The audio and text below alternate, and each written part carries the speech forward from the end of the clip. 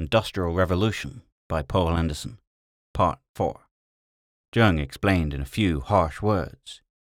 "Oh," Ellen gasped. She went to Blades and laid her hands on his shoulder.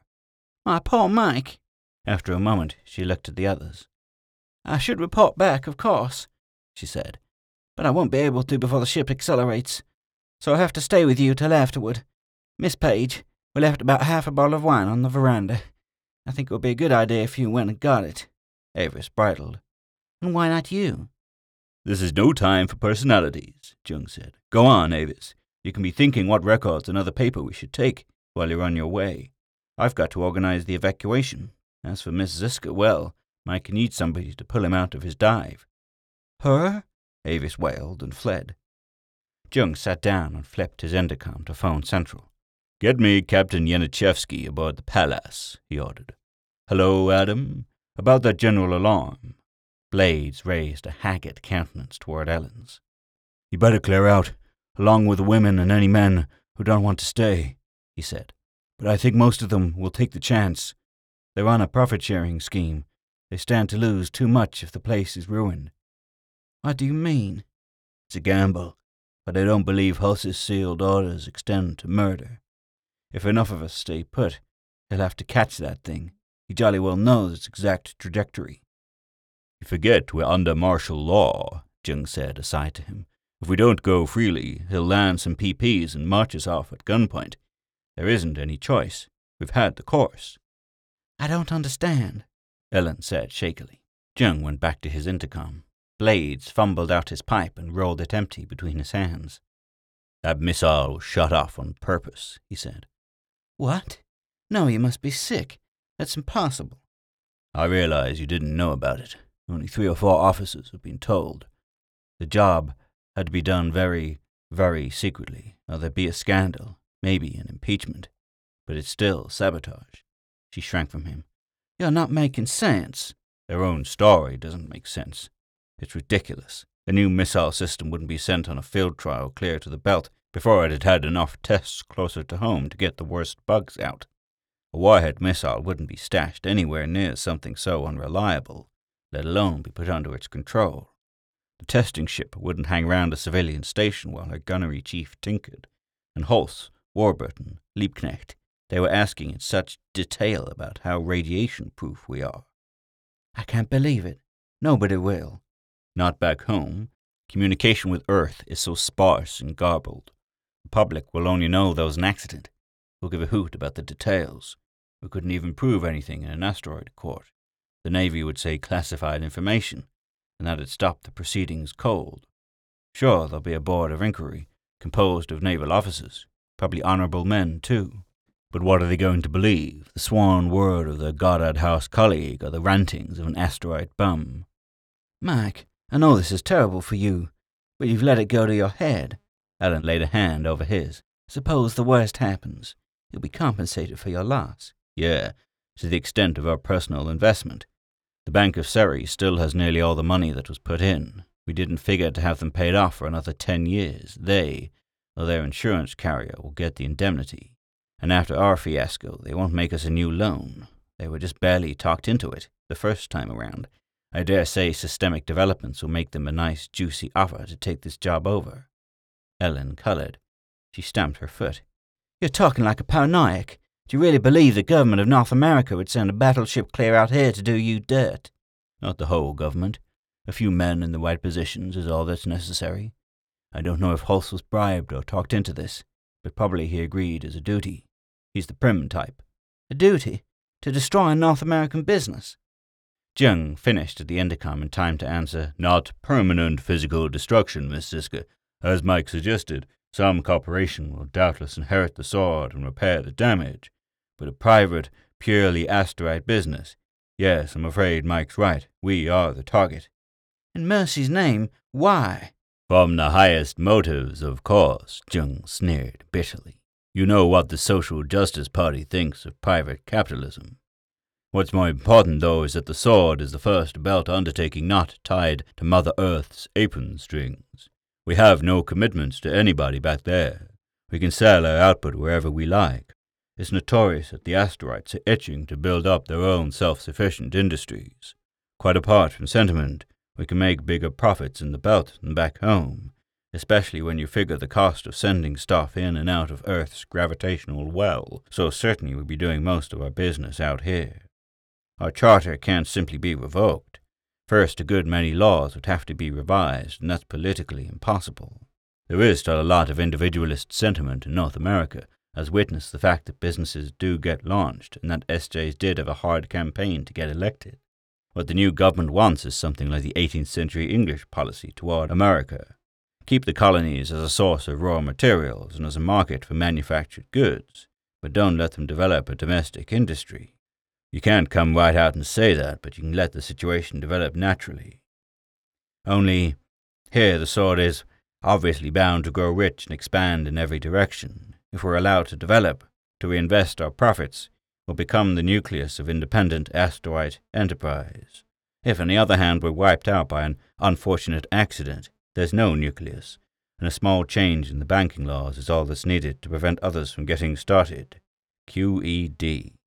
I dare say Hulse does think he's doing his patriotic duty, said Blades. He wants to guarantee North America our natural resources in the long run, maybe our allegiance. If he has to commit sabotage, too bad, but it won't cost him any sleep. No! Alan almost screamed. Jung sagged in his chair. We're very neatly trapped, he said like an old man. I don't see any way out. Think you can go work now, Mike? You can assign group leaders for the evacuation. Blades jumped erect. I can fight, he growled. With what? Can openers? You mean you're going to lie down and let them break us? Avis came back. She thrust the bottle into Blades' hands as he paced the room. Here you are, she said in a distant voice. He held it toward Ellen. Have some, he invited. Not with you. You're subversive. Avis brightened noticeably, took the bottle and raised it. Then here's to victory, she said, drank, and passed it to Blades. He started to gulp, but the wine was too noble, and he found himself savouring its course down his throat. Why, he thought vaguely, do people always speak with scorn about Dutch courage? The Dutch have real guts. They fought themselves free of Spain and free of the ocean itself. When the French or Germans came, they made the enemy sea their ally. The bottle fell from his grasp. In the weak acceleration, it had hit the floor when Avis rescued it. Give me that, you butterfingers, she exclaimed. Her free hand clasped his arm. Whatever happens, Mike, she said to him, we're not quitting. Still Blades stared beyond her, his fists clenched and unclenched. The noise of his breathing filled the room. Jung looked around in bewilderment. Ellen watched with waxing horror. Avis's eyes kindled. Holy smoking seagulls, Blades whispered at last. I really think we can swing it. Captain Yanichevsky recoiled.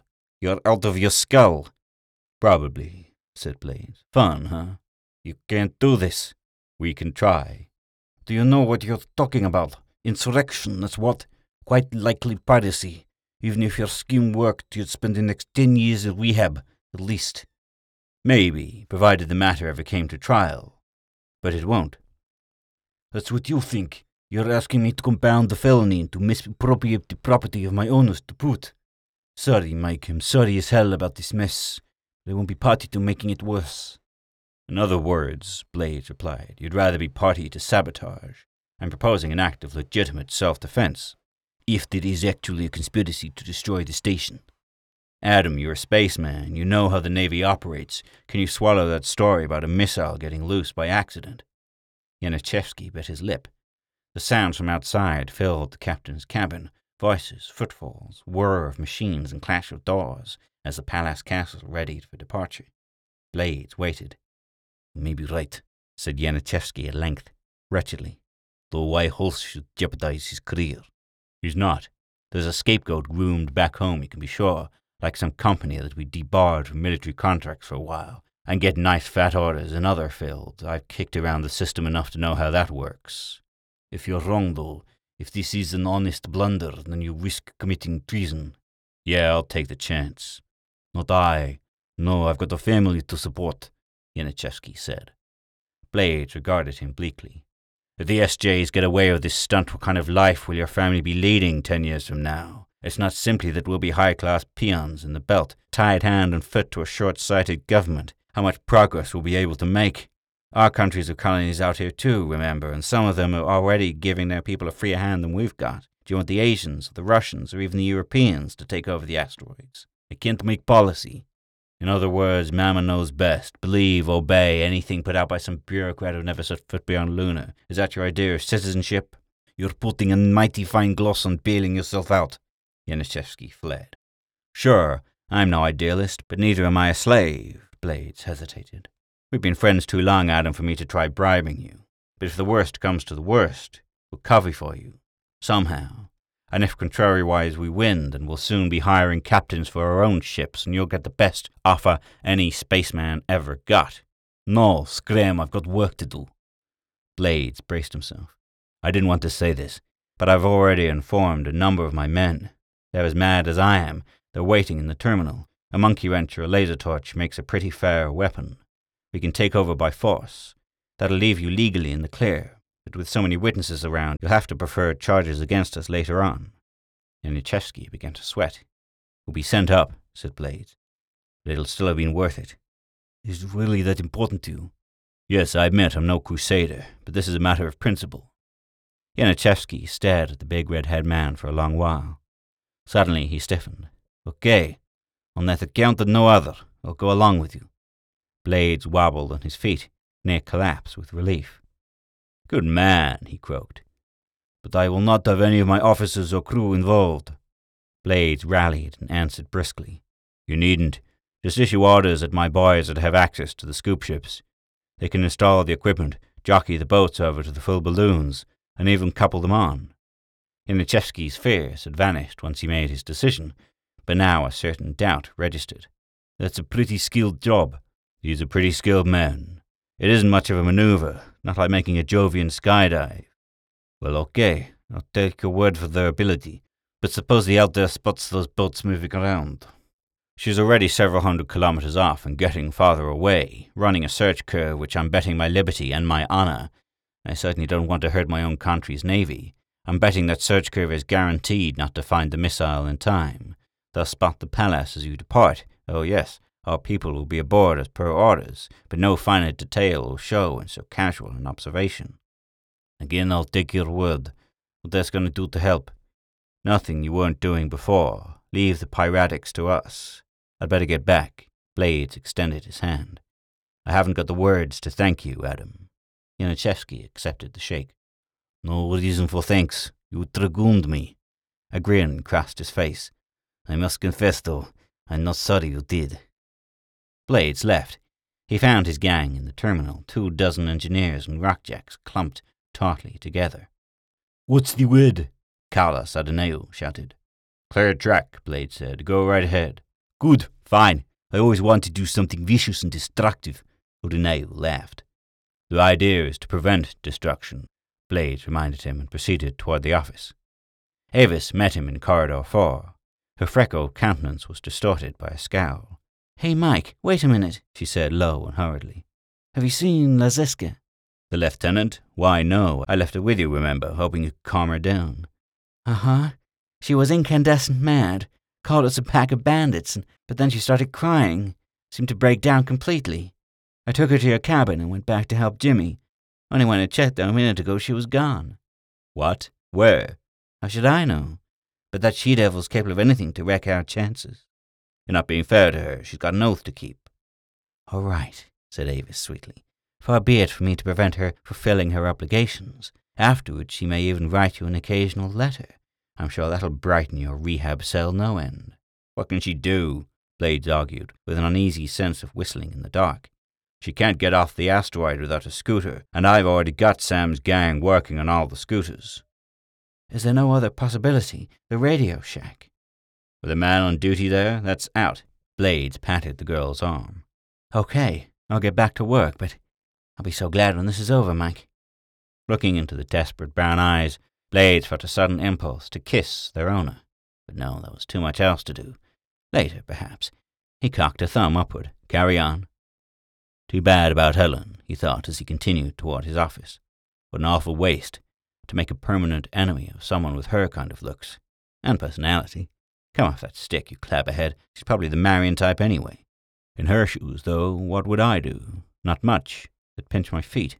But damnation, Avis is right. She's not safe to have running around loose. The Radio Shack? Sparks is not one of the few who've been told the whole story and co-opted into the plan. She could... Blades cursed, whirled, and ran. His way was clear. Most of the men were still in their dorms, preparing to leave. He travelled in huge, low-gravity leaps. The Radio Shack rose out of the surface near the veranda. Blades tried the door.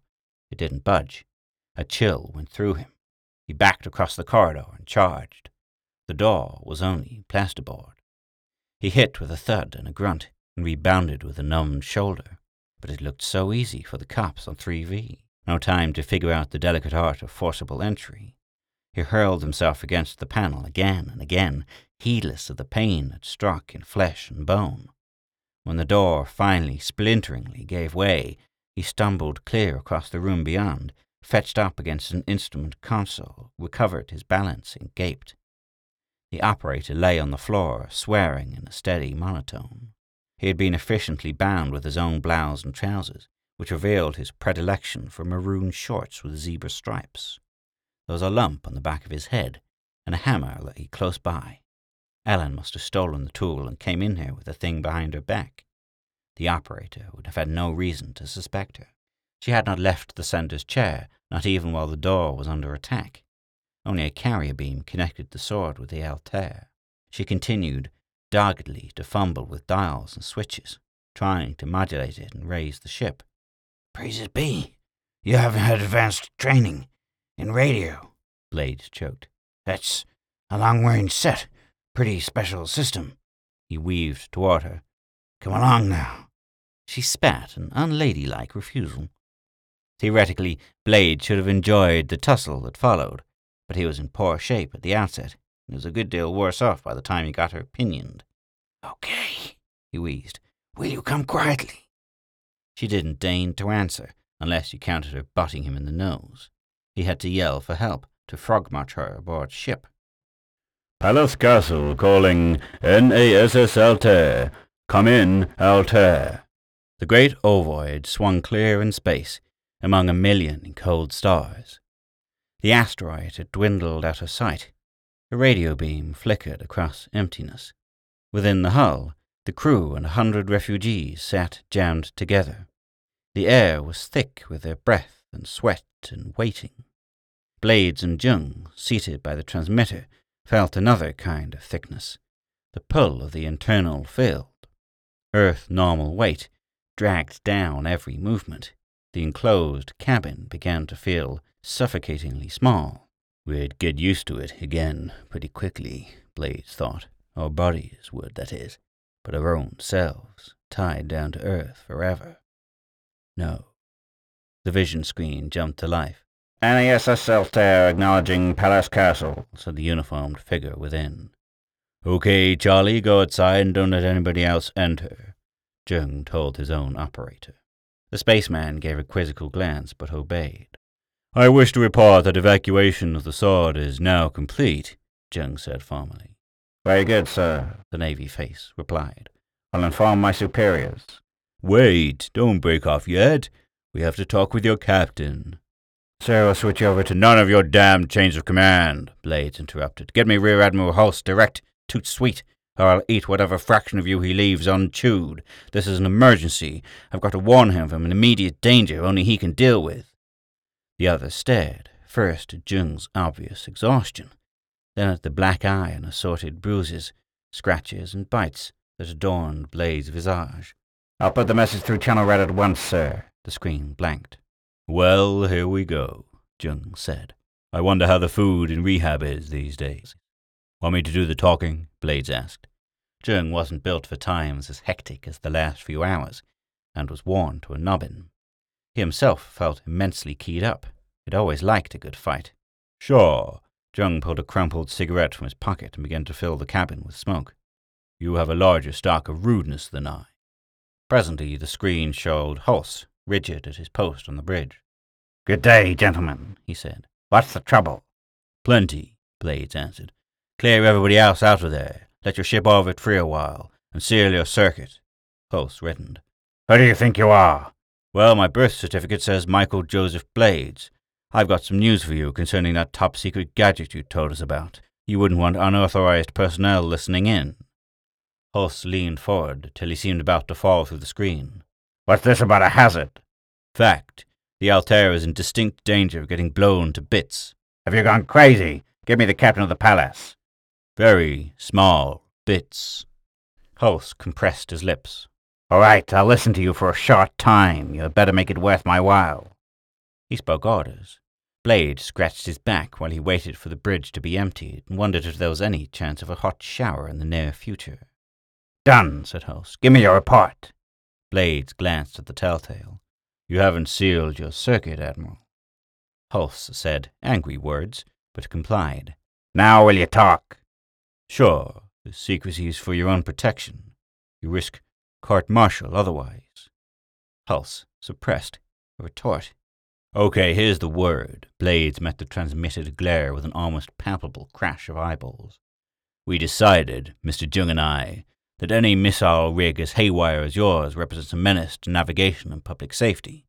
If you can't control your own nuclear weapons, you shouldn't be at large. Our charter gives us local authority as peace officers, by virtue thereof, and so on and so forth. We audit certain precautionary steps taken. As a result, if that warhead goes off, I'm sorry to say that NASS Altair will be destroyed. Have you... Hulse congealed. In spite of everything, he was a competent officer, Blades decided. Please explain yourself, he said without tone. Sure, Blades obliged. The station hasn't got any armament, but trusted the human race to jury-rig that. We commandeered the scoop ships belonging to this vessel and loaded them with Jovian gas at maximum pressure. If your missile detonates, they'll dive on you. Something like amusement tinged Hulse's shocked expression. Do you seriously consider that a weapon? I seriously do. Let me explain. The ships are orbiting free right now, scattered through quite a large volume of space. Nobody's aboard them. What is aboard each one, though, is an autopilot taken from a scooter, hooked into the drive controls. Each pilot has its sensors locked onto your ship. You can't maneuver fast enough to shake off radar beams and mass detectors. You're the target object, and there's nothing to tell those idiot computers to decelerate as they approach you.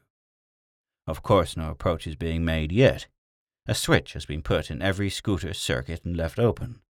Only the meteorite evasion units are operative right now. That is, if anyone tried to lay alongside one of those scoop ships, it'd be detected and the ship would skitter away. Remember, a scoop ship hasn't much mass, and she does have engines designed for diving in and out of Jupe's gravitational well. She can out-accelerate either of our vessels, or any boat of yours, and out-dodge any of your missiles. You can't catch her. Hulse snorted. What's the significance of this farce? I said the autopilots are switched off at the moment, as far as heading for the target is concerned. But each of those switches is coupled to two other units. One is simply the sensor box. If you withdraw beyond a certain distance, the switches will close. That is, the pilots will be turned on if you try to go beyond range of the beams now locked onto you. The other unit we've installed in every boat is an ordinary 2 for $1 radiation meter. If a nuclear weapon goes off anywhere within a couple of 1,000 kilometers, the switches will also close. In either of those cases, the scoop ships will dive on you. You might knock out a few with missiles before they strike. Undoubtedly, you can punch holes in them with laser guns, but that won't do any good, except when you're lucky enough to hit a vital part. Nobody's aboard to be killed. Not even much gas will be lost in so short a time. So to summarize, chum, if that rogue missile explodes, your ship will be struck by 10 to 20 scoop ships, each crammed full of concentrated Jovian air. They'll pierce that thin hull of yours, but since they're already pumped full beyond the margin of safety, the impact will split them open and the gas will whoosh out. Do you know what Jovian air does to substances like magnesium? You can probably save your crew, take to the boats and reach Commission Base, but your nice battleship will be ganz kaputt. Is your game worth that candle? You're totally insane, releasing such a thing. Oh, not permanently. There's one more switch on each boat, connected to the meteorite evasion unit and controlled by a small battery. When those batteries run down, in about 20 hours, the pilots will be turned off completely. Then we can spot the scoop ships by radar and pick 'em up, and you'll be free to leave. Do you think for one instant your fantastic claim of acting illegally will stand up in court? No, probably not, but it won't have to. Obviously, you can't make anybody swallow your yarn if a second missile gets loose. And as for the first one, since it's failed in its purpose, your bosses aren't going to want the matter publicized. It'd embarrass them no end and serve no purpose except revenge on Jimmy and me, which there's no point in taking, since the sword would still be privately owned. You check with Earth, Admiral, before shooting off your mouth. They'll tell you that both parties to this quarrel had better forget about legal action. Both will lose. So I'm afraid your only choice is to find that missile before it goes off. And yours? What are your alternatives? Hulse had gone grey in the face, but he still spoke stoutly. Blades grinned at him. None whatsoever. We've burned our bridges. We can't do anything about those scoop ships now, so it's no use trying to scare us or arrest us or whatever else may occur to you. What we've done is establish an automatic deterrent. Against an attempt at sabotage that only exists in your imagination. Blade shrugged. That argument isn't relevant any longer. I do believe the missile was released deliberately. We wouldn't have done what we did otherwise, but there's no longer any point in making charges and denials. You'd just better retrieve the thing. Hulse squared his shoulders. How do I know you're telling the truth? Well, you can send a man to the station. He'll find the scooters lying gutted. Send another man over here to the palace. He'll find the scoop ships gone. I also took a few photographs of the autopilots being installed and the ships being cast adrift. Go right ahead. However, may I remind you that the fewer people who have an inkling of this little intrigue, the better for all concerned.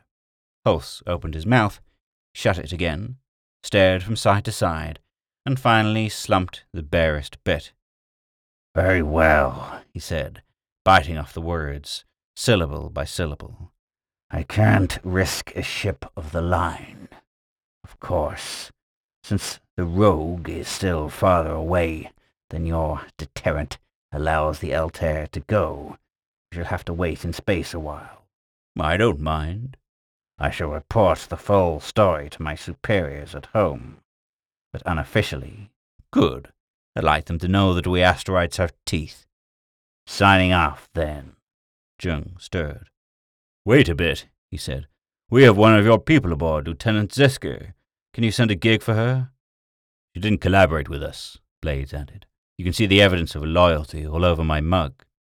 Good girl, Hulse exclaimed savagely. Yes, I'll send a boat. Signing off. The screen blanked. Jung and Blades let out a long, ragged breath. They sat a while, trembling, before Jung muttered, That skunk as good as admitted everything. Sure, said Blades, but we won't have any more trouble from him. Jung stubbed out his cigarette. Poise was returning to both men. There could be other attempts, though, in the next few years, he scowled. I think we should arm the station, a couple of laser guns, if nothing else. We can say it's for protection in case of war, but it'll make our own government handle us more carefully, too. Well, you can approach the commission about it. Blades yawned and stretched, trying to loosen his muscles. Pretty good at that for the owners and supervisors to sign your petition, though. The next order of business came to his mind. He rose. Why didn't you tell Adam the good news? Where are you bound? To let Ellen know the fight is over. Is it, as far as she's concerned? That's what I'm afraid to find out. Hope I won't need an armored escort. Blades went away from the cubicle, past the watchful radio man and down the deserted passageway beyond. The cabin given her lay at the end, locked from outside. The key hung magnetically on the bulkhead. Blades unlocked the door and tapped it with his knuckles. Who's there? She called. Me, he said. May I come in? If you must, she said freezingly. He opened the door and stepped through. The overhead light shimmered off her hair and limned her figure with shadows. His heart bumped. You can come out now, he faltered. Everything's okay. She said nothing, only regarding him from glassy blue eyes. No harm's been done, except to me and Sparks, and we're not mad, he groped. Shall we forget the whole episode? If you wish. Ellen, he pleaded, I had to do what seemed right to me. So did I. He couldn't find any more words. "I assume that I'll be returned to my own ship," she said. He nodded. "Then, if you will excuse me, I best make myself as presentable as I can. Good day, Mr. Blades." "What's good about it?" he snarled and slammed the door on his way out. Avis stood outside the jam-packed saloon. She saw him coming and ran to meet him. He made swabbo with his fingers, and joy blazed from her. "Mike," she cried, "I'm so happy." The only gentlemanly thing to do was hug her. His spirits lifted a bit as he did. She made a nice armful. Not bad looking either. "Well," said Armspaw, "so that's the inside story. How very interesting. I never heard it before." "No, obviously it never got into any official record," Misty said. "The only announcement made was that there'd been a near accident and that the station tried to make counter-missiles out of scoop ships, but that the quick action of NASS Altair was what saved the situation. The captain was commended. I don't believe he ever got a further promotion, though." "Why didn't you publicize the facts afterwards?" Lindgren wondered. "When the revolution began, that is. It would have made good propaganda." "Nonsense," Missy said. "Too much else had happened since then. Besides, neither Mike nor Jimmy nor I wanted to do any cheap emotion fanning. We knew the asteroids weren't any little pink-bottomed angels, nor the people back sunward a crew of devils. There were rights and wrongs on both sides. We did what we could in the war, and we hated every minute of it. And when it was over, we broke out 2 cases of champagne and invited as many Earthsiders as we could get to the party.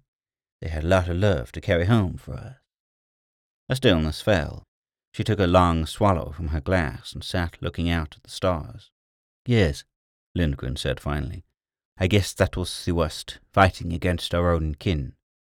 "Well, I was better off in that respect than some," Missy conceded. "I've made my commitment so long before the trouble that my ties were nearly all but here. 20 years is time enough to grow new roots." "Really?" Olaf was surprised. "I haven't met you often before, Miss Blades, so evidently I've had a false impression. I thought you were a more recent immigrant than that." "Shucks, no," she laughed. "I only needed 6 months after the Altair incident to think things out, resign my commission and catch the next belt-bound ship. You don't think I'd let a man like Mike get away, do you?"